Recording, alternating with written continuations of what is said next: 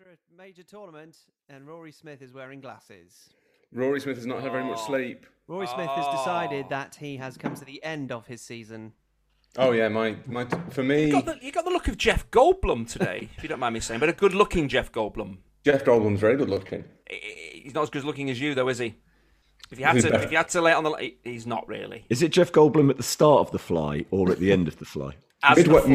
Midway through the transition. When the ear comes off. Did you force your way into the press box? Did you not have a ticket, but battled your way in, elbowing stewards as you went? Right in front of us. Oh. There were about 40 kids, basically kids, who were all trying to charge in with about 45 minutes to go before kickoff. And it just struck me that I'm no bunker, but that's poor technique. Because they ran in, and as Josh Robinson, who from the Wall Street Journal, who was sitting next to me, said, they ran in and immediately took their seats. And that is the first sign that you do not have a ticket. Just the way that you come into a stadium when you've got a ticket. Like right on the aisle. Yeah. It's like you're kind of checking the ticket, seeing which aisle it is, which row it is, which seat it is. You don't just run in at pace and then sit down and be like, yeah, these are our seats. It never works like that. No one's that good at finding their seats. They are incredibly familiar with the layout of Wembley. They just know it really well. But also I thought, like, would you, again, not a bunker, but would your technique not have been that you hung around in the concourse for as long as possible, and then just before kickoff you kind of meandered out into the stadium, sort of whistling, looking as though you were kind of looking for somebody, and then just, the match has started, I better stay here. You've been in and out a couple of times, been to the toilet, had a burger. But the other thing was going back to my seat rather than going to it for the first time. And I suspect it was a serious situation what happened last night. It was genuinely really bad. There was a lot of people very upset, a lot of kids quite frightened. So we shouldn't make light of it. But there was this one group of lads who came in and sat together, 3 of them. If you're bunking in, you're not getting 3 seats together, lads. Come on, be serious. Spread out a bit. It's like they hadn't put any thought. They just kind of forced their way in, and they just hadn't really. It's like how I behave when I go and see a Shakespeare show. I act like I should be there. So there's certain things you've got to do, mooch about, have a G&T, wander the aisles. Don't just go and sit down. That's the last thing you do, isn't it? Exactly. Kid people on. Exactly. You've got to play the part. I just think that we do have a problem in this country with the dedication levels of our ticketless fans. Petty criminals need to make more of an effort. But then the one story I heard was there another group about, and it may well be the group, the 40 or so that was being talked about a lot at the time. They barged in past a steward, and there was just one of them for about the 40 who realised that this was the best chance to do it.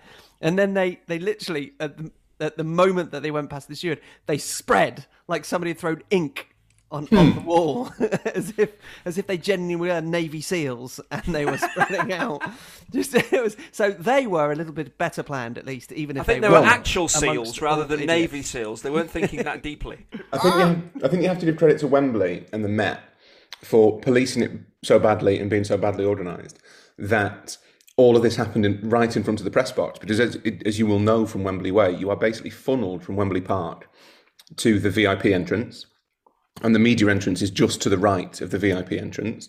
But I think, basically, the press box is directly below the actual VIP area. Like the press box is on the lower tier, and I think the actual VIP area where your Beckhams, your Cruises, your Infantinos are, they're kind of on the middle level. Club Wembley. Which meant that obviously when they stormed the gates, it was the gates it was right at the front of the stadium. They didn't go round looking for different entrance points. They just stormed the gates right at the front, which meant that they had the common decency of committing their petty criminality without the journalists actually having to move and do any work, which was just very thoughtful of them. Yeah. It is. Yeah. I am chronicling the events as they take place just in front of me. I mean, I was doing it whilst eating. It was amazing. This is Set Piece Money, the podcast where 4 friends talk football over food. I'm Hugh Ferris. Joining me are Andy Hinchcliffe, who is the original fan of Lee Child's writing, Stephen Wyeth, who is also now a fan of Lee Child's writing, and Rory Smith, who, despite not being a fan of Lee Child's writing, knows where this is going, adopted one of the thriller writer's favourite literary techniques in his most recent newsletter, and I quote, "And Kane was sliding on his knees, and his teammates were enveloping him, and Wembley was melting above him and around him." Very childish, that. Very childish, that. How would you plead, Mr. Rory Smith? I don't think Lee Child owns a rhetorical device. It depends on where you've encountered that rhetorical device more than anywhere else in your experience. I think I would claim that I invented it. Did Harry Kane headbutt any bouncers or any ne'er-do-wells, or was there anything like that? Did he have an Uzi 9mm? Harry Kane actually could have done with headbutting some ne'er-do-wells on Sunday night, but he was conspicuous by his absence, wasn't he? The food is currently being eaten by Rory, but actually that's not the food of the podcast. No, the food is the food of the podcast. The food is being eaten by Rory deliberately, not by accident. I'm not just caught myself eating. Oh, hello there. Hello, didn't realise you were coming. I at half time at Wembley on Sunday night, which is as we are recording last night, was hollered at by a man who wanted a selfie, which doesn't happen to me very often. So despite the fact that I had to Who did you think you were? Jeff Goldblum. And anyway, he called me over. And I don't like to disappoint the public, mainly because I don't have much of a public. And also it was quite a threatening environment, so I didn't want there to be any sort of riot. And that would not have been the priority. What do I want most out of this? A ticket for something that I don't have a ticket for, or a selfie with Rory Smith? I'm not saying that they broke in to get selfies with me. I'm just saying that once they were in there, they thought, I might as well. Did you say I only do selfies for people with a ticket on the official UEFA Euro 2020? Please show me your vaccination status. No, it was a lovely man called Daniel who's a listener and who wanted to say hello, and it was much appreciated. And he said some very nice things about the podcast, including where are the other three? And I was just sort of thought, well, it's irrelevant, really. Who cares where the other three are? We're not the Beatles. Very much the supporting cast. Do you know what I mean? You don't. It's me and three others. It's not a foursome, is it? Should have been anywhere. Anyway, it's not Daniel, and the one criticism he made was that we don't ever have any food anymore because we're never together. So we used to discuss the food we were eating. I think we were kind of quite eloquent about food and how much we liked eating it and what the flavours were. So I am eating some flatbreads with some cured ham and some manchego cheese that has been not only cured by the people who make manchego, but cured by sitting in my fridge for about 3 weeks. And that is what I'm eating. I'm eating for Daniel. Thank you. If you would like us to make more effort, I don't know, send us food and we'll eat it. The football is Chinch. Do you know what we're talking about today? I think it's hot food and takeaways. Is that right? That is very good. This one is indeed simple. The Euros, the European Championship, the definitely not European Championships. Our hot takes and takeaways brand gets an international upgrade. That is to come. You'll notice the paucity of script because I wrote it before the final last night, so didn't want to commit myself too much. You can get in touch with the podcast. setpiecemenu@gmail.com is our email address. You can find us on Twitter, on YouTube, and on Facebook as well. We start with this email from Ben Wilson, which comes in response to our discussion of England fans booing opposition national anthems, which we had during the correspondence section of the show last week. You will know probably that the FA have been fined after England fans did it prior to the semi-final against Denmark, which is a bit strange, seeing they've done it for the other games too, and actually maybe even more loudly. And before the final, Gareth Southgate actually asked supporters to not boo the Italy anthem. Now, Rory, I don't know what your experience was actually there, but from the televisual experience that I had, they didn't boo it on account of the fact that the Italian national anthem is so long that I think that even if they had tried to boo it at the beginning, they would have got tired and given up. I have a confession to make. I mistimed my pre-match toilet pit stop and missed the start of the Italian national anthem. So I don't know if there was any booing then, but there was no booing during the meat of what the Italians call il carne della canzone.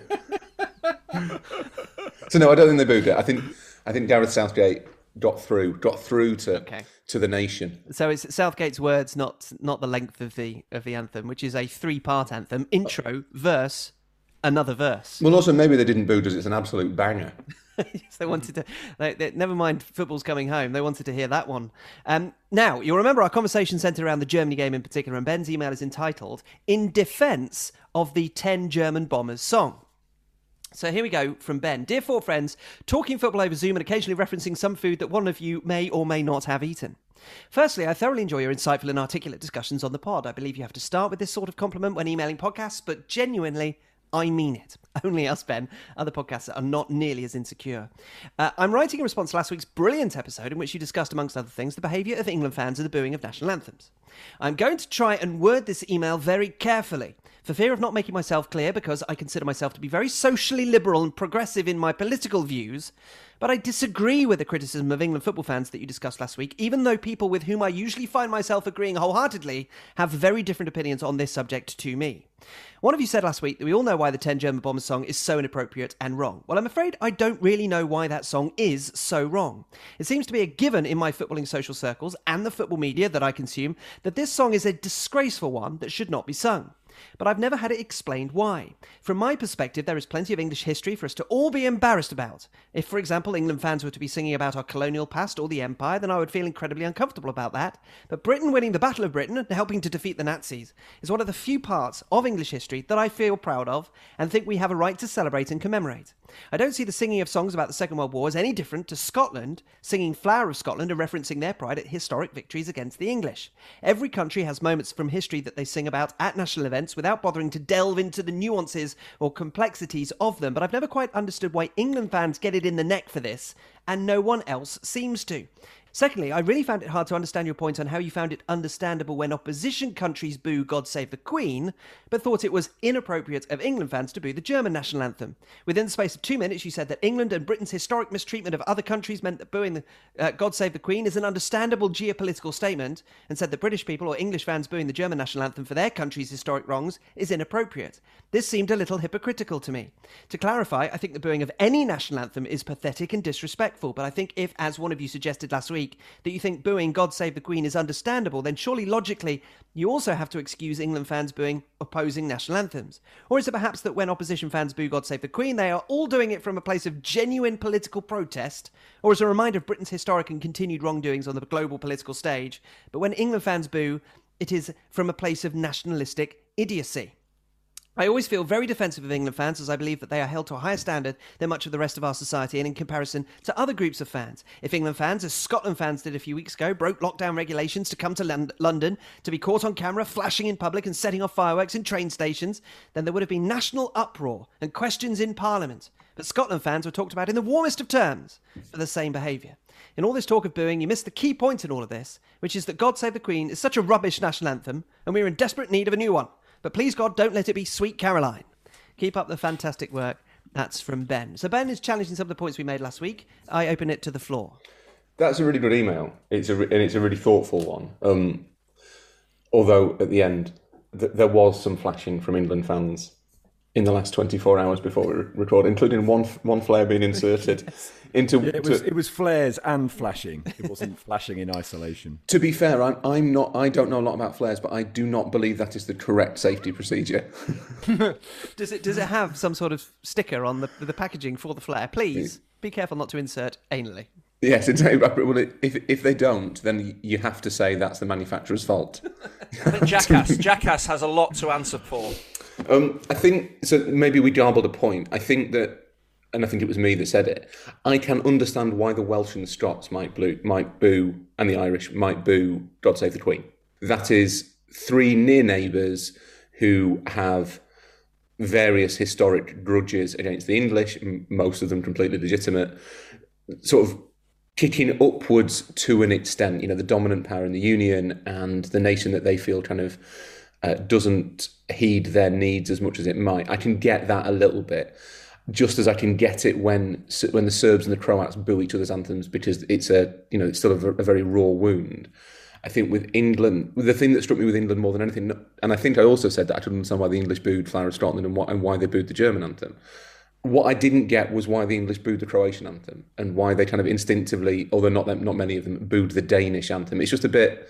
That in itself feels a bit kind of excessive to me, that you're booing the existence of other countries. It just seems really strange. In terms of 10 German bombers, I agree it's not in itself offensive. I think the problem with that is that it is being sung at people, and it is a reminder of English exceptionalism and a kind of an expression of it's not, well, for a start, it's not comparable to Flower of Scotland, because the military victories that's talking about were like 700 years ago. I think if you still smarting over a military defeat 700 years ago, you maybe have your priorities wrong. The war, the Second World War, is within living memory for some people, and its consequences and its after effects continue to affect the world today. Sinning it seems a slightly unnecessary provocation. I think it's not the problem that I have with 10 German bombers is not that it is offensive per se. It's that it's what sinning it says about the people doing the sinning. It's often delivered in an antagonistic rather than fan celebratory way. So it's the way it's delivered rather than what is. The Battle of Britain was a defensive move. You get the impression that the 10 German bombers is often sung in an attack mode rather than a celebration of the defence that it was. Also, I'll probably talk about this at far too great a length throughout this podcast. But the one thing, having spent a lot of time around England, a lot of England fans, and there's 250,000 there in the environs of Wembley yesterday, it's amazing how aggressive everything is, and I think that's because one of the things that's missed a little bit in terms of the coverage of the England fans is that beer is not the only thing that they are consuming whilst they are on their England away days, and that changes the mood considerably. Somebody sent us a message on Twitter within the last few hours, Rory, prior to recording, that what you specifically talked about last week in terms of England fandom being sort of part stag do, part cosplay, proved to be pretty prescient in terms of what we saw ahead of the final. It's always nice to have my genius appreciated. But did I say the thing about... I was just drawing the strands of back-to-back podcasts together. Not... Steve looks slightly awkward, so I'll just make it clear that I realise that Steve isn't appreciating my genius. I wouldn't want to put him in that position. Did I say the thing last week about the national anthem? Where they sing it at people. It's extended arms, It's relevant again. It's England fans sing their songs at people. There is a noticeable lack. When the Argentinians sing, we were saying this last night, that the Argentinian fans, who are by no means saints, there's huge problems with hooliganism, there's huge problems with ultras that have effectively become criminal organisations. Argentinian fan culture is not to be kind of universally admired and praised. But the one thing they do really well is songs. They have songs that have complex lyrics, different melodies, that are kind of original and witty and beautiful, to be honest. If you listen to the various versions that they sing of Fito Paez's Dale Alegría Mi Corazón, they are beautiful songs that have been put together really well. It's not just, I'm England till I die. That's kind of as original as it gets. It's why actually I quite like the Harry Maguire songs. At least that's a bit different. And even like Sweet Caroline being added to the playlist is quite good. It's a bit different. And also I suspect that what I'm about to say is related to the tyranny of the England band. But England's songs don't celebrate stuff. They're almost acts of aggression, and they are kind of they're not sung with pride. They're sung with hostility and defiance and a bit of rage. And this is not something that I think just applies to football. I think what the mood was like at Wembley yesterday was like a stag do on the turn. And it's exactly like any town centre at kicking out time on a Saturday night, or the high street in Zante in the summer. It's just something that goes in the psyche of young English men, mainly, not exclusively men, but mainly men, and not exclusively young, to be perfectly honest. Plenty of middle-aged men there, and I don't quite get it. I don't quite get where it comes from. But that's the problem with everything with all the stuff that we talk about with England fans, is that none of it is celebratory and sort of jubilant and exultant. It's all kind of, there's a sneer to a lot of it at everybody else, and that goes for the booing of the anthems. It goes for the way they sing their own national anthem. It's the way that they chant their songs is not to celebrate who they are; it's to celebrate what they're not. Now, one thing that you could say about our listeners is that they are very format literate. Not that they know how to indent a paragraph, but when, for example, one of us suggests a way of updating the European Championship, there'll be a number of you armed and ready with a response. Given how long it took us to talk about Rory's 32-team competition last week, I've had to greatly edit the following submissions, partly because they are built on similar foundations, which is nice, that there is a through line through our listenership. First from Craig O'Callaghan, Betty, Norrie, Rowley and Tag. Yes. There's a lot to like about Rory's 32-team Euro concept, although not according to Twitter, it would seem. And this week's in-pod workshopping only made me like the idea more. However, I think it perhaps doesn't go far enough. My pitch: abolish qualifying. After all, nobody likes qualifying. Turn international football into a permanent Nations League that runs between one tournament and another. Qualification for the Euro and World Cup would be determined by league performance in the international season directly before. Teams in the top leagues would qualify automatically, with some playoff spots for lower leagues. I had too much time on my hands during ITV ad breaks during the semi-final the other night, so I've shown my working at the bottom of the email to see if the idea actually works. Here's where the editing comes in, and I hope I represented accurately by butchering it completely. The new Nations League has League A, 2 groups of 8, play home and away. The top 2 enter the semi-finals to decide a winner, bottom 2 relegated. League B, 4 groups of 6, play home and away. Top side promoted, bottom side relegated. League C, 3 groups of 5, play home and away. Top side promoted, plus best second place side. Matches run between tournaments, playoffs in the spring before a tournament. For the Euros, all sides in League A qualify automatically. That's 16 teams. Plus the top 3 sides in League B. That's 12 teams. The 4 fourth-place sides in League B take part in playoffs, with the 4 promoted sides from League C to fill the final 4 places. Craig then continues, I would also like to rebut Steve's ruthless idea to kick teams out of the tournament with a pre-qualifying round at the finals. The joy of tournament football is completely lost if each team doesn't have a decent guaranteed minimum of games. Even with a 32-team tournament, I don't think you can justify sending a whole nation of fans home after just 90 minutes. 3 matches to find form, show your worth, and enjoy the occasion should be the bare minimum. If that doesn't move you, consider the poor Scotland fans who have had to shell out for tickets for group stage matches in the hope their side would feature, only to lose to Israel on penalties and fall at the first hurdle. That's from Craig. And Russell Parker has what he describes as a 32-team Euro, and then he always has an S in brackets just to cater for all those who have differing views on the pluralisation of a single Euros. 32-team Euros counter-proposal. Dear Set Piece Menu boys, I've been listening to your podcast some while now, but have been drawn to email by the proposal of a 32-team Euros, as this is a concept I've been dwelling on myself since I bought a wall chart for Euro 2016, and it didn't really work properly. Jonathan Wilson might describe it as the groups not being discrete. I've been describing it as non-wall chartable.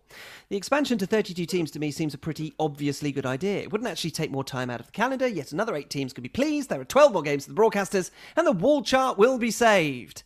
Rory was right that for this to be feasible, you probably want to ditch qualifying groups involving all of the teams. Otherwise, you end up playing all the way through a qualification tournament only to give the majority of the teams a place anyway, and we're not CONMEBOL. However, my counter-proposal would involve scrapping qualification groups for the Euros altogether. It would also involve the Nations League alternating formats depending on whether it was following a World Cup or Euros in the 2-year window following a World Cup. Instead of a Nations League where Leagues A, B and C have 4 groups of 4, and League D has a group of 4 and a group of 3, Leagues A, B and C would have 2 groups of 8, with League D being a single group of 7. To use this in place of qualifying, my proposal involves 9 teams confirming their place at the Euros by the end of the year prior to the tournament, leaving 46 teams competing for 23 places. Suddenly, Stephen is interested about halving teams. They would be then split into 23 seeded and 23 unseeded teams using the overall Nations League rankings. They would be drawn against each other for playoffs that would take place prior to the tournament. I'm quite jealous of the fact that Rory at least has the excuse of a weekly column for the fact that he spends time musing on competition formats. I have no excuse beyond being a nerd. That regards from Russell. So isn't it interesting that 2 people completely separately came up with a very, very similar idea? And if you were able to follow that format with me editing it, well done, because I didn't when I was reading it. Felt like you should have had a PowerPoint presentation in the background. You should have been sharing your screen, Hugh. Just to go to Craig's point about my ruthlessness of pre-qualifying at a Euro, you could still guarantee nations at least 2 games if you had 2-legged playoffs minimum to reach the group stage. And in terms of tickets, well, you could buy tickets in advance of your team progressing, but have the option to sell them back to UEFA if they didn't make it. They do that sort of thing all the time already, so there would be no difficulty for Scotland fans to take a punt on their team reaching the group stage, and then when they didn't, pass the tickets on to groups of supporters who would want them instead. I should say that there was pretty much a PowerPoint presentation that was given to me by both Russell and Craig. So thank you. No way of being able to broadcast that, but thank you anyway. And finally, an email from Laura Berman in Brooklyn, which will provide a beautiful segue to our topic today. It's called Obligatory American Opinion. and it follows SPM 237 about the value of this Euro and our nostalgicizing, still not a word, about the past. Dear Julian, Graham, Maurizio, and Nuno. My first tournament was the 2002 World Cup. My father's Brazilian friend sent my siblings and me shirts and taught us that the three best players were Ronaldo, Rivaldo, and Ronaldinho. Fast forward to Euro 2020, and my father, watching the Portugal against Belgium game, texted me, "Why does Ronaldo play for Portugal now?" My father's ignorance, while amusing, is also relevant to your discussion. Plenty of my friends and colleagues here in New York have watched Euro 2020 and 2021 and enjoyed it without being fully clear on what it is. Is this like the World Cup, they ask? Anecdotally, Americans are much more likely to experience international tournaments as gateway drug to club football, although the retention rate is rather small. You may recall that Eric Dyer in Russia was what finally got me hooked, so to speak, on the club game. I think part of the reason for this is that the summer sports calendar is thinner and the tournament operates in a narrow time window, so it's easy to get briefly emotionally invested and then lose interest by the time the leagues resume domestically. The necessary baseline knowledge of the club game seems like an insurmountable hurdle at first. By contrast, country rivalries are easier for casual viewers to understand than, say, the bitter acrimony between Crystal Palace and Brighton, based on a stretch of motorway in the southeast of England. Aymeric Laporte's notwithstanding, nationality is generally non-fungible. Some of the names on the team sheet will stay the same year after year. You can fondly experience Harry Maguire banging goals in with his massive head in major tournaments without knowing or caring if he was drawing a salary from Leicester or Manchester United at the time. I've delighted several Americans by telling them that Giorgio Chiellini is the guy who got bitten in 2014, because they remember that even if they've never heard of Juventus. Finally, Americans absolutely love penalty shootouts. At least in this respect, Andrea Agnelli is a genius. Americans will watch the last 2 minutes of any sporting contest. Mazel tov to Hugh and Gemma. Very kind. Thank you, Laura. Best regards. That is Laura. Correspondence of any kind to setpiecemenu@gmail.com. And Laura's email gets us started on a Hot Takes and Takeaways Euro Edition Spectacular. After a period of growing cynicism, displayed in part on this podcast, no doubt, I think I will start things by saying that my appreciation for international football has had something of a reawakening. Nothing to do with England, of course, reaching the final. In fact, my cynicism for that remains strong, as we have already alluded to. And I think I've always loved the spectacle of a major tournament, but Euro 2020 has helped me rebuild a little respect of the actual football too. Has anybody else had some sort of reawakening for international football, or are they still massively cynical? No, but the thing is that this is what happens every time, isn't it? That the tournaments are great, and that's fine. That's what tournaments are for. But to get to tournaments, you need to trudge through the endless wilderness of international tournament qualifying, and that's what people don't dislike. International tournaments can do things and make us feel things that club football can only do very rarely. And they, as we've seen, they bring countries together in a way that doesn't really happen about anything other than football tournaments and maybe kind of the Olympics. So even then, to be honest, I'd say that the football tournaments are bigger in terms of national unity. But none of that means that qualifying isn't dreadful. Just qualifying is dreadful. So you're saying that I have been fooled? You've not been fooled. You've just been very naive. But I think my point was not about the spectacle. My point was genuinely about the football. Oh, the quality of the football. Yeah, we had a conversation a few weeks ago, didn't we, about what is international level? And I think one of the reasons why I wanted to pose that question is because international level is dressed up as being the pinnacle, but I think during our conversation we made it clear that that's not actually the case. And therefore, by association, we were putting international football down somewhat. So having had those expectations lowered over the course of the last 4 and a bit weeks, I wonder if my expectations have been risen a little bit to be no doubt dashed in the heat of Qatar in 2022. Well, I think that's been one of the things that's been good about this tournament, is that it's been a better than average tournament. It's perhaps not been as brilliant as some people were getting carried away with at times.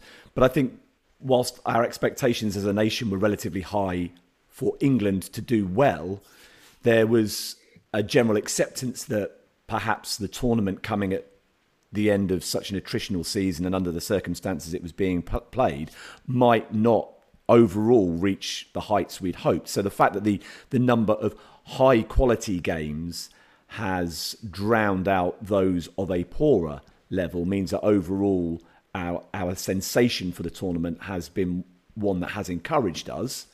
And that's been fantastic. And particularly after a compacted season where we've basically gorged on 10 months worth of club football in the space of 9 months and could be forgiven for being a little bit fatigued by football going into Euro 2020. It's turned out that actually it's energised us and has been a great watch, a great spectacle, and there's been some outstanding highlights. If we're looking at this tournament being, are we saying above average in terms of quality? Not completely. I know we've talked about if you're watching this game as a 10-year-old or a 50-year-old, the tournament at different ages, it's going to feel different to you. But the refereeing in this tournament, do you feel that has helped the games, the flow of the games, the spectacle of the game? The refereeing, to me, I feel was outstanding in this tournament in terms of letting... Kind of normally when players go to ground, it's free kick, free kick, free kick, and the game gets completely disjointed. To me, there seemed to be more of a flow to games, and it seemed to be consciously that whether the referees, who they picked to referee the games or what they told the referees who officiated, that there seemed to be a flow to this international football that I've not seen for quite a while. Am I wrong in that? Am I as foolish as Hugh in that? And yes, I thought VAR, apart from I think the Raheem Sterling penalty against Denmark, which I thought was just, I didn't see how on earth that could be verified and given. VAR had a cracking tournament as well. So are we looking at maybe the officials and VAR kind of not being the stars of the show, but certainly helping the tournament along? And what I'm interested about as a follow-up to that, Chinch, is was it because of a diktat, do you think, from UEFA Towers that happened, or genuinely do you think refereeing is improving? Because one of the reasons why we've complained about VAR in the past is that the Premier League's decision on how it wants to implement it is different because they wanted to do it differently, because they either ignored or saw the previous leagues doing it and wanted to change it. Why, they will have to answer that question.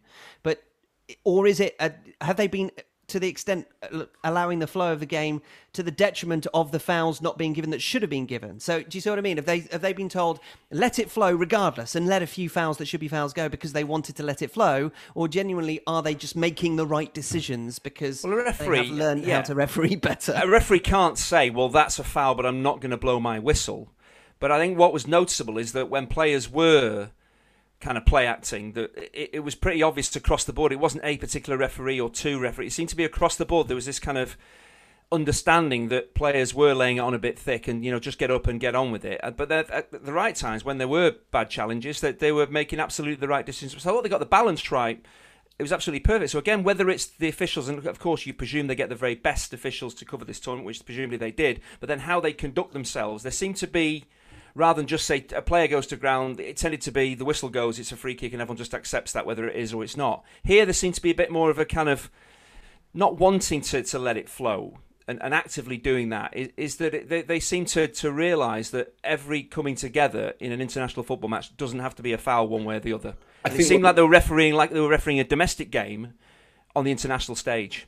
I think what struck me was that they almost seem to take a second before they blew the whistle. Yeah. It was interesting with Donny Makelele, whatever his name is, the Dutch referee who did the final. Danny McKaylin. Was it Bjorn Kuipers? Yeah, it's the other Dutch guy that you're thinking of. Okay. Danny McKaylin refereed England's semi-final. Right. So Bjorn Kuipers doing the final, who had this brilliant kind of method of he'd sort of, as he was running, and there was a coming together, then he'd kind of crouch down a bit and just stare at the patch of grass as if he was envisioning what had just happened, interrogating the grass. What stories can you tell me? What did you see? What happened? And he'd do that in a second. He'd telepathically kind of talk to the grass, and the grass would say, "Oh no, there was no touch. There was no touch. He went down too easily." And then Bjorn Kuipers would kind of lift up in this sort of halo of justice and knowledge, and just sort of say, no, play on. When he gave a foul, he would interrogate the grass, and then when he decided that he wanted to give the foul, he pointed at the blade of grass that he had just interrogated, as if they were the ones that had committed the foul. No. It was as if to say, look, this guy says that you just fouled above him. And he's not happy.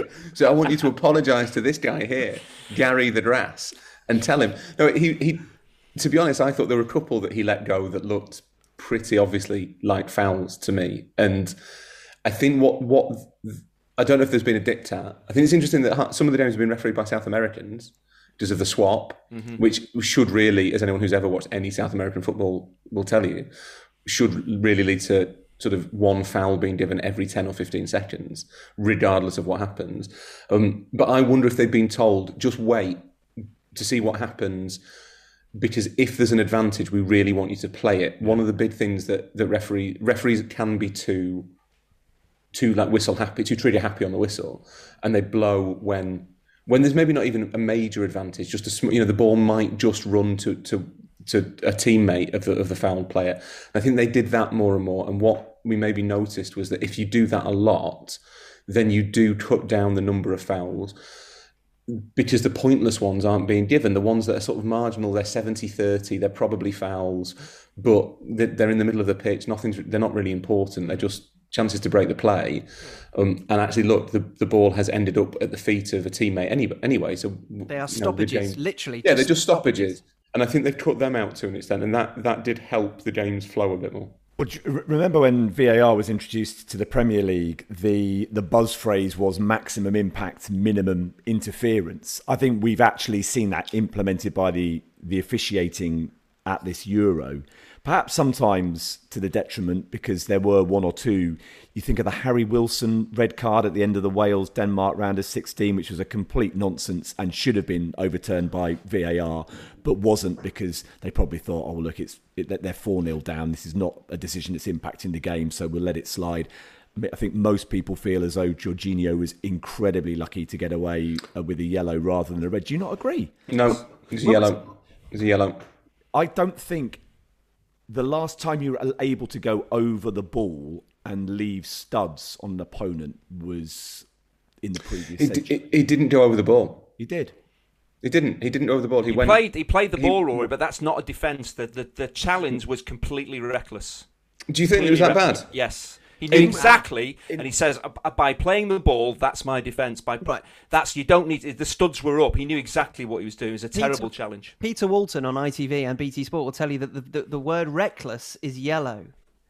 Out of control and endangering an opponent is red. Is red. So do you still think red, Chinch? If I've just given you that absolutely, that yes, bomb? yes. Reckless, dangerous. I think if you're making a reckless challenge, there is a very good chance it will end up being a dangerous one. Just one thing tends to be unusual. A reckless challenge it invariably will lead to that. And I just think he saw. It's dinner and drinks, isn't it, Jim?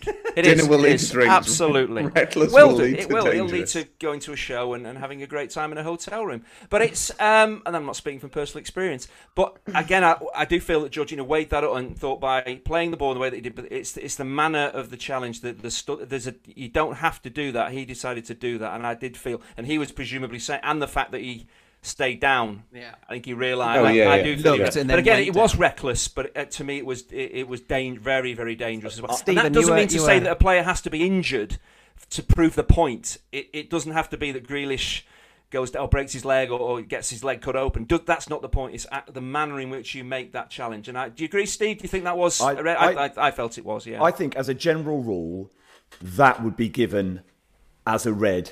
Yeah. In the first instance, and if it wasn't, in most of the leagues and competitions where I've seen VAR implemented, it would be overturned to red, either directly by the VAR official or after the referee went to the monitor.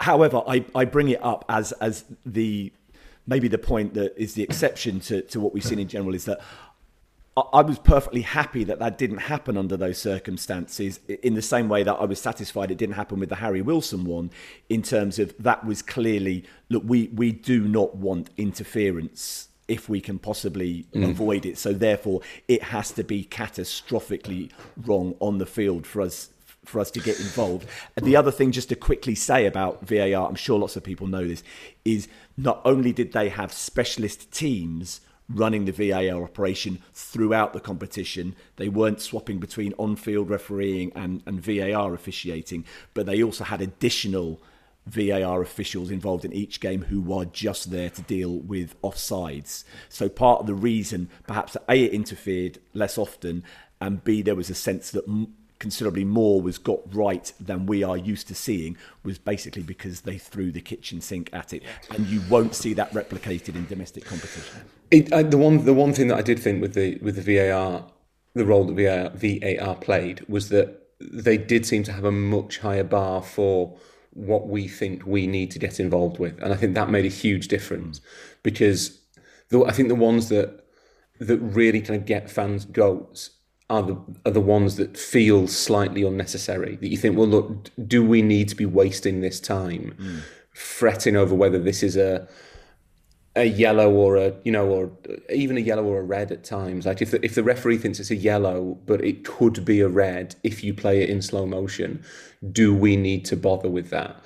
And VAR did seem to have a kind of, or handball is the other example, that there were a couple of handballs that in England, certainly, we would have wasted 3 minutes looking at, that clearly somebody in the booth just said, no, if that's what you think, crack on.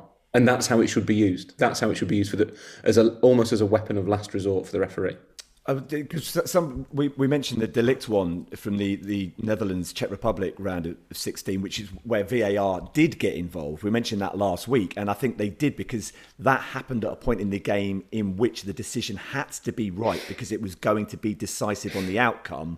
Whereas, arguably, in the case of the Harry Wilson one and even the Jorginho one, because it came so late in extra time, that there was probably a bit more of a shrug of the shoulders.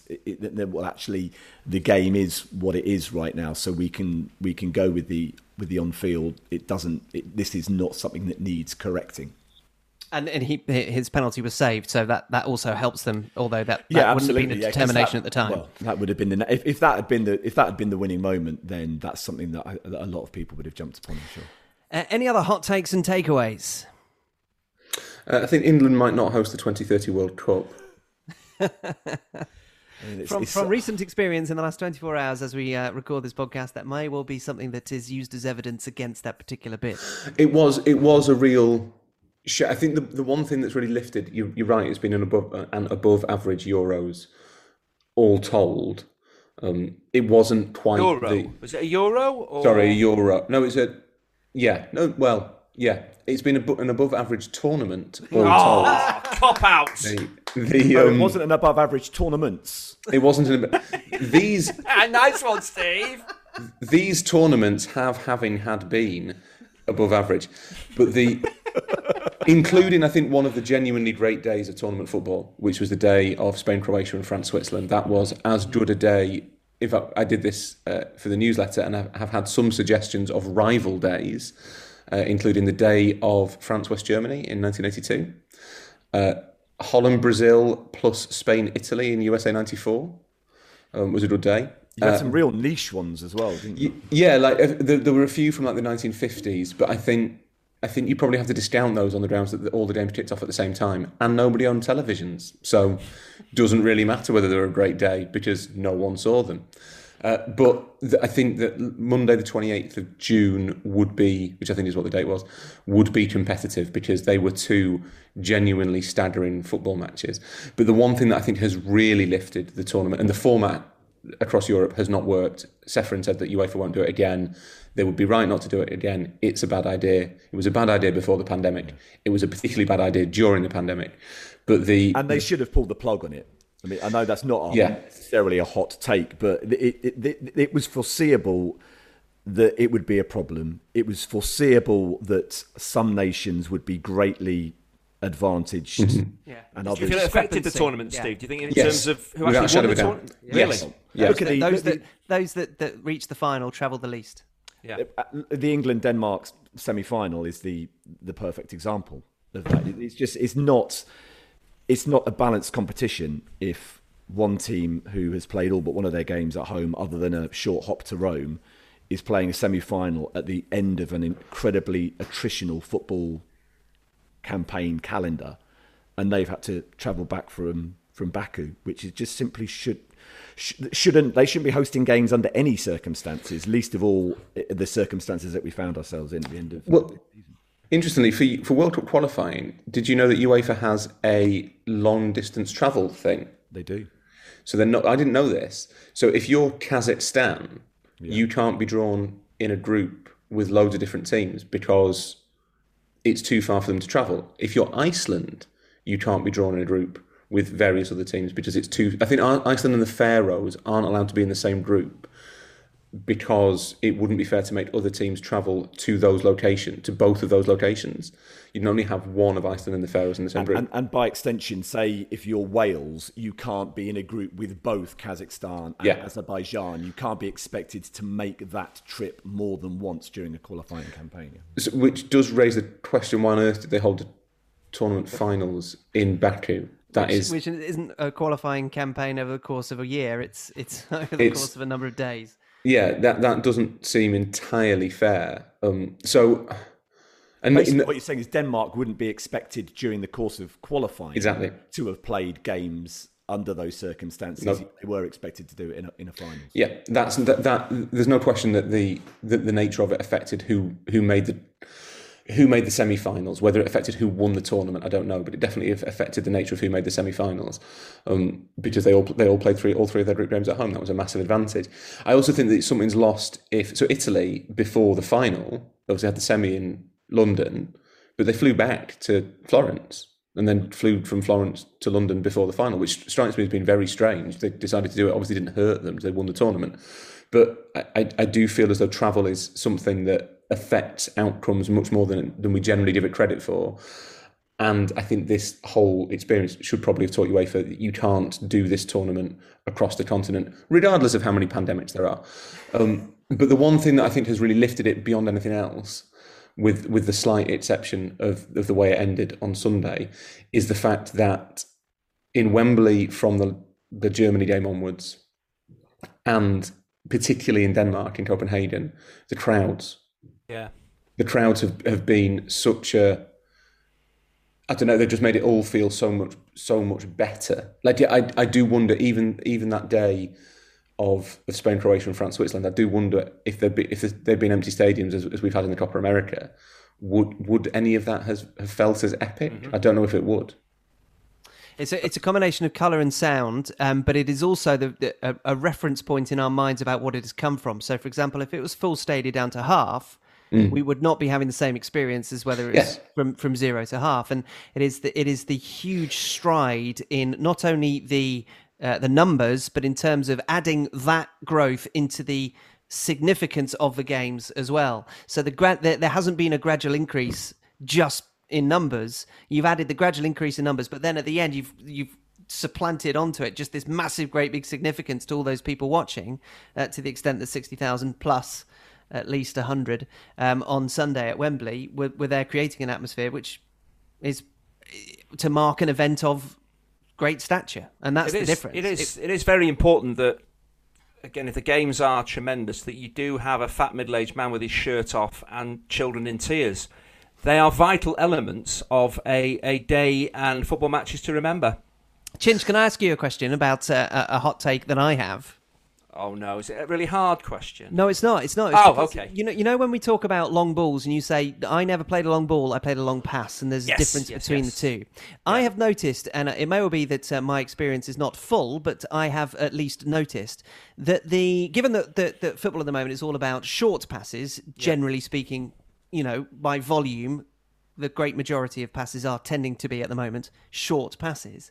Yes. I've just noticed the amount of long passes in the games that we have been watching. That might be partly due to tiredness and to try and prevent running, but also, given that Pep Guardiola's Manchester City have and others besides, but I'm just thinking about Edison, have played long passes to such great effect in this last season. Yep. I just wonder if that's trickled down a little bit. Yeah, I also think crossfield long passes have been a major feature as well because of different formations, playing with wing backs, stretching games, trying to pull back fours apart. Absolutely, yeah. And it's getting that short passing tends to bring control because obviously the chance of you giving the ball away. I thought Italy in that second half against England, if you're with Verratti and Jorginho in particular, their short passing game basically just stifled England completely and they got control. They didn't play a lot of long forward balls, if you'd noticed, because the way England played and how they sat.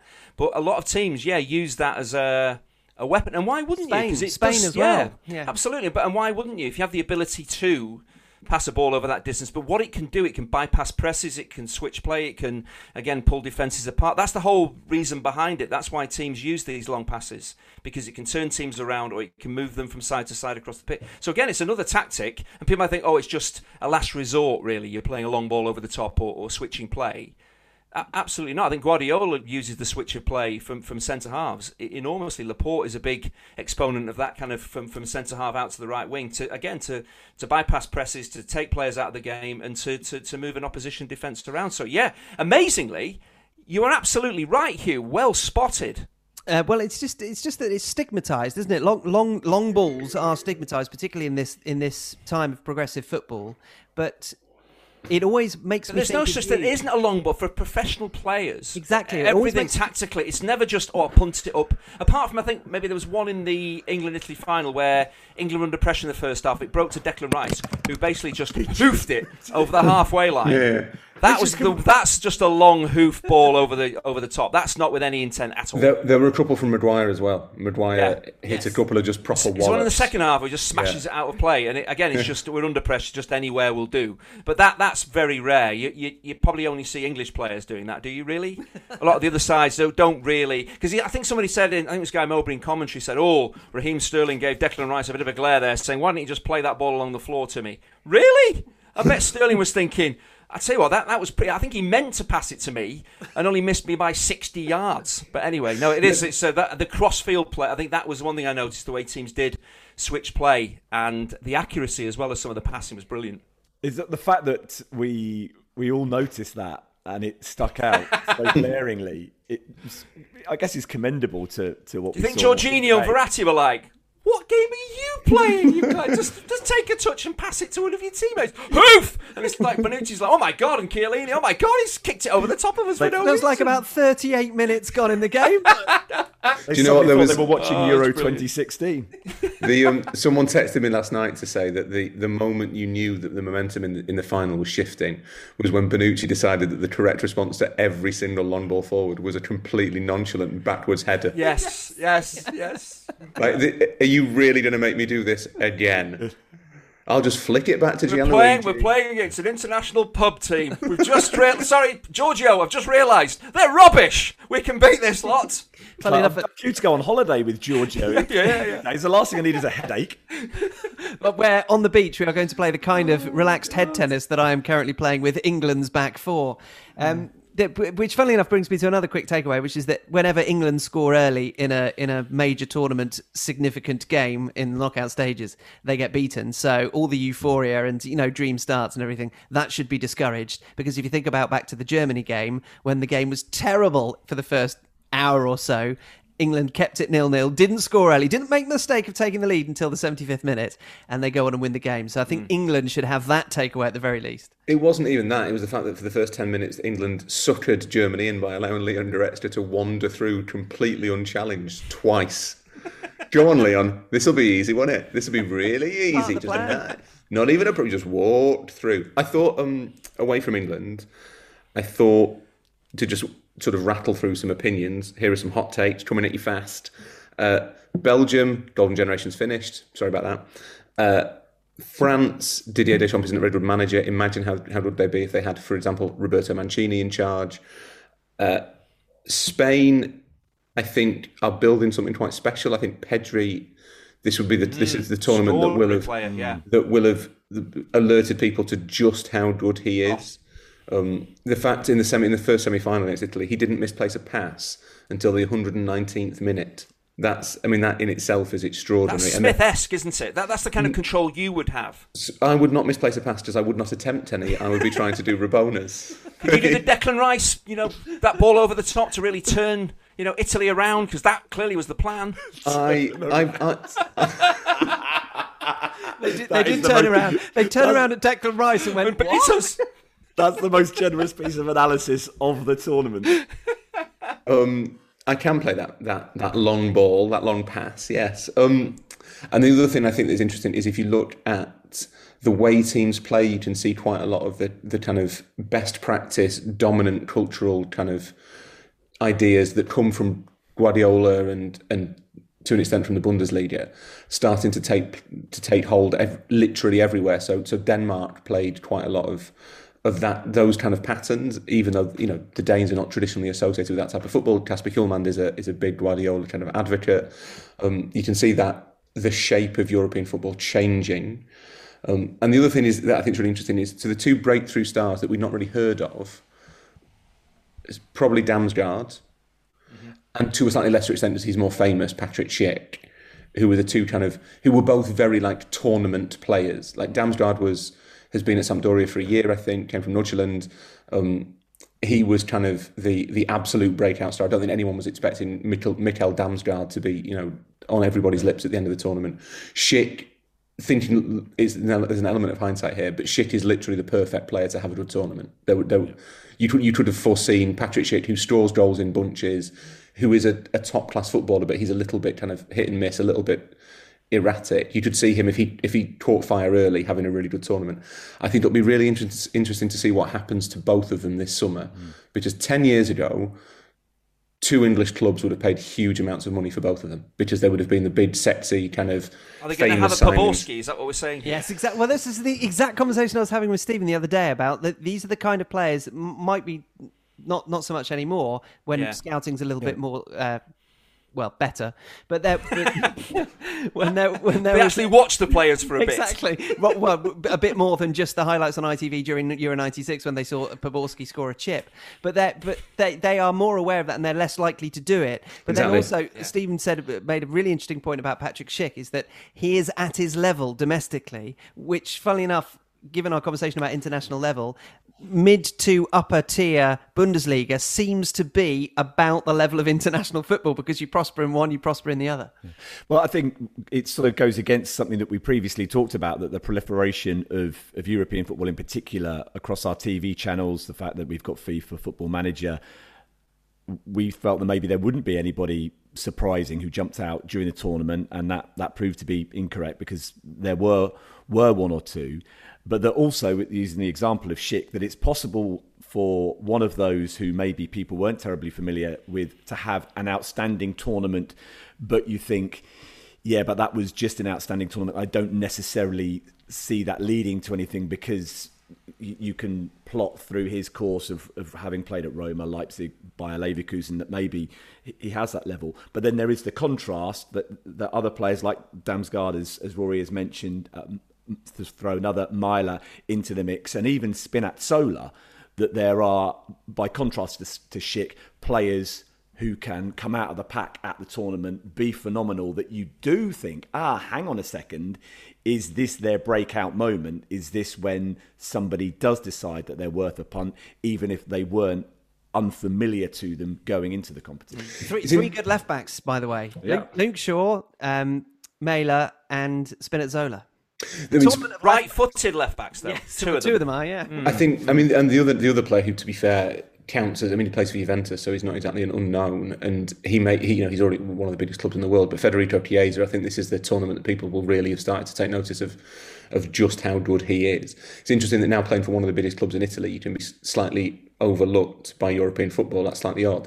Damsgaard's the real surprise, and that there's an interesting dynamic there of Samp in particular, but Italy in general looking a little bit more at Scandinavia than maybe they used to. There's a few kind of Norwegians knocking about in Scandinavia. There's obviously quite a lot of Norwegians in Scandinavia. Really, quite a few.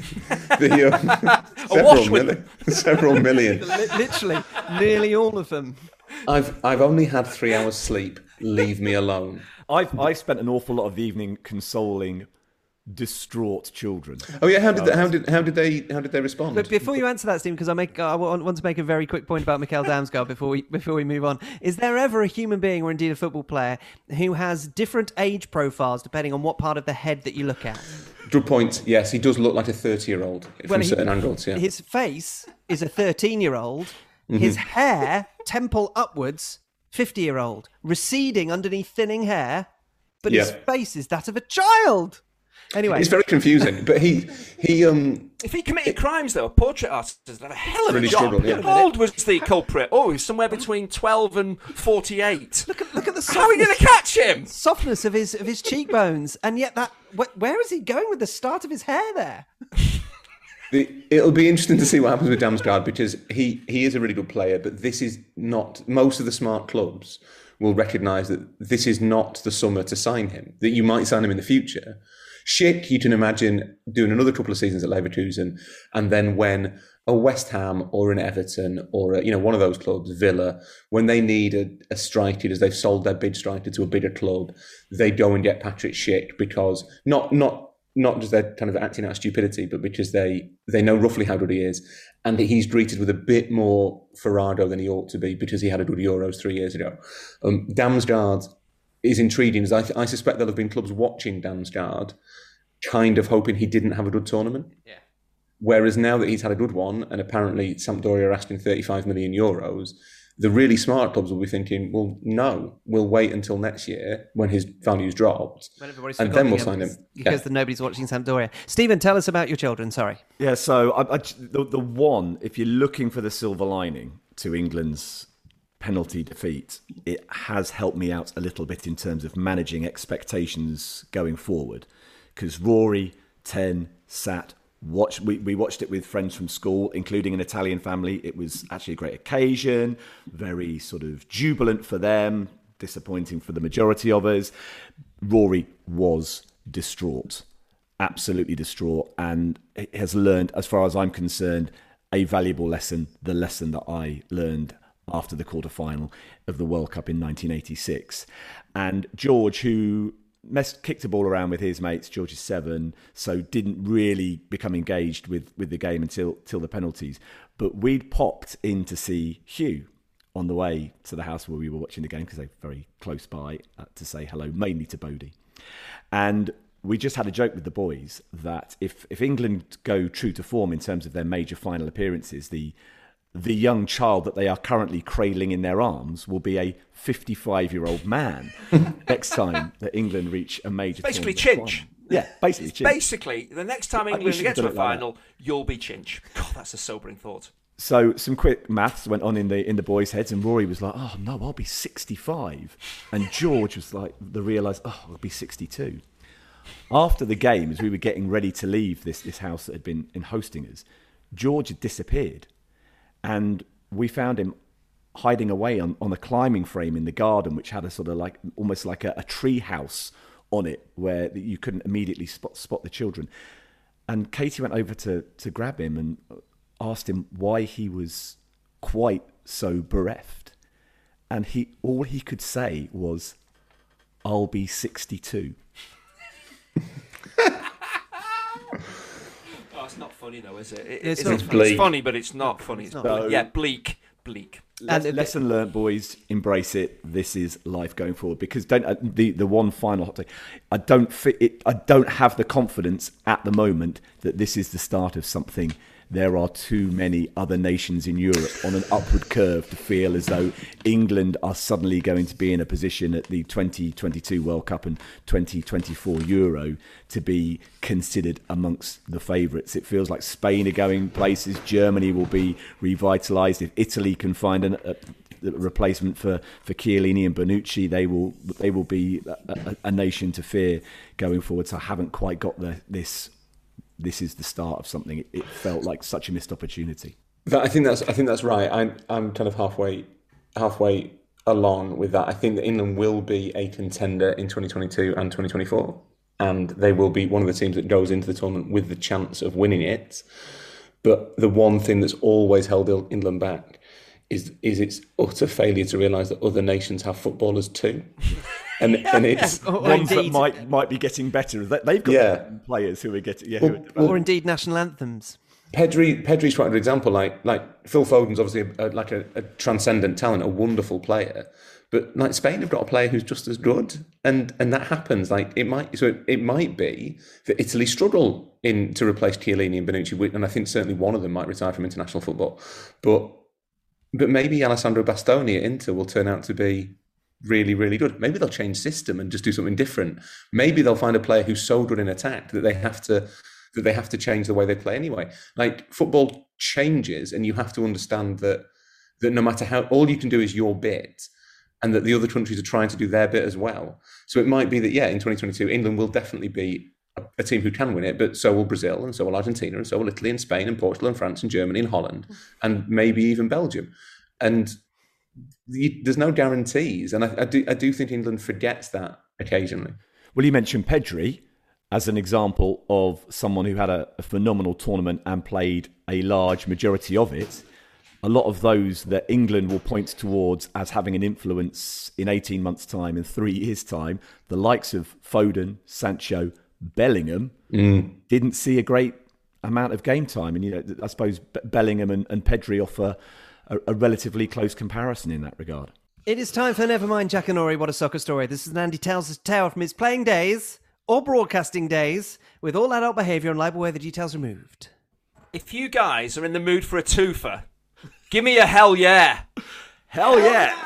Well, I've got a cracking couple of stories for you here, but a couple of Arsenal stalwarts I'm going to talk about here. So, Euro 2020/2021 semi-finals, England against Denmark. I'm clearly there. It's a huge occasion. Myself, Peter Drury, going to absolutely nail it, as we normally do.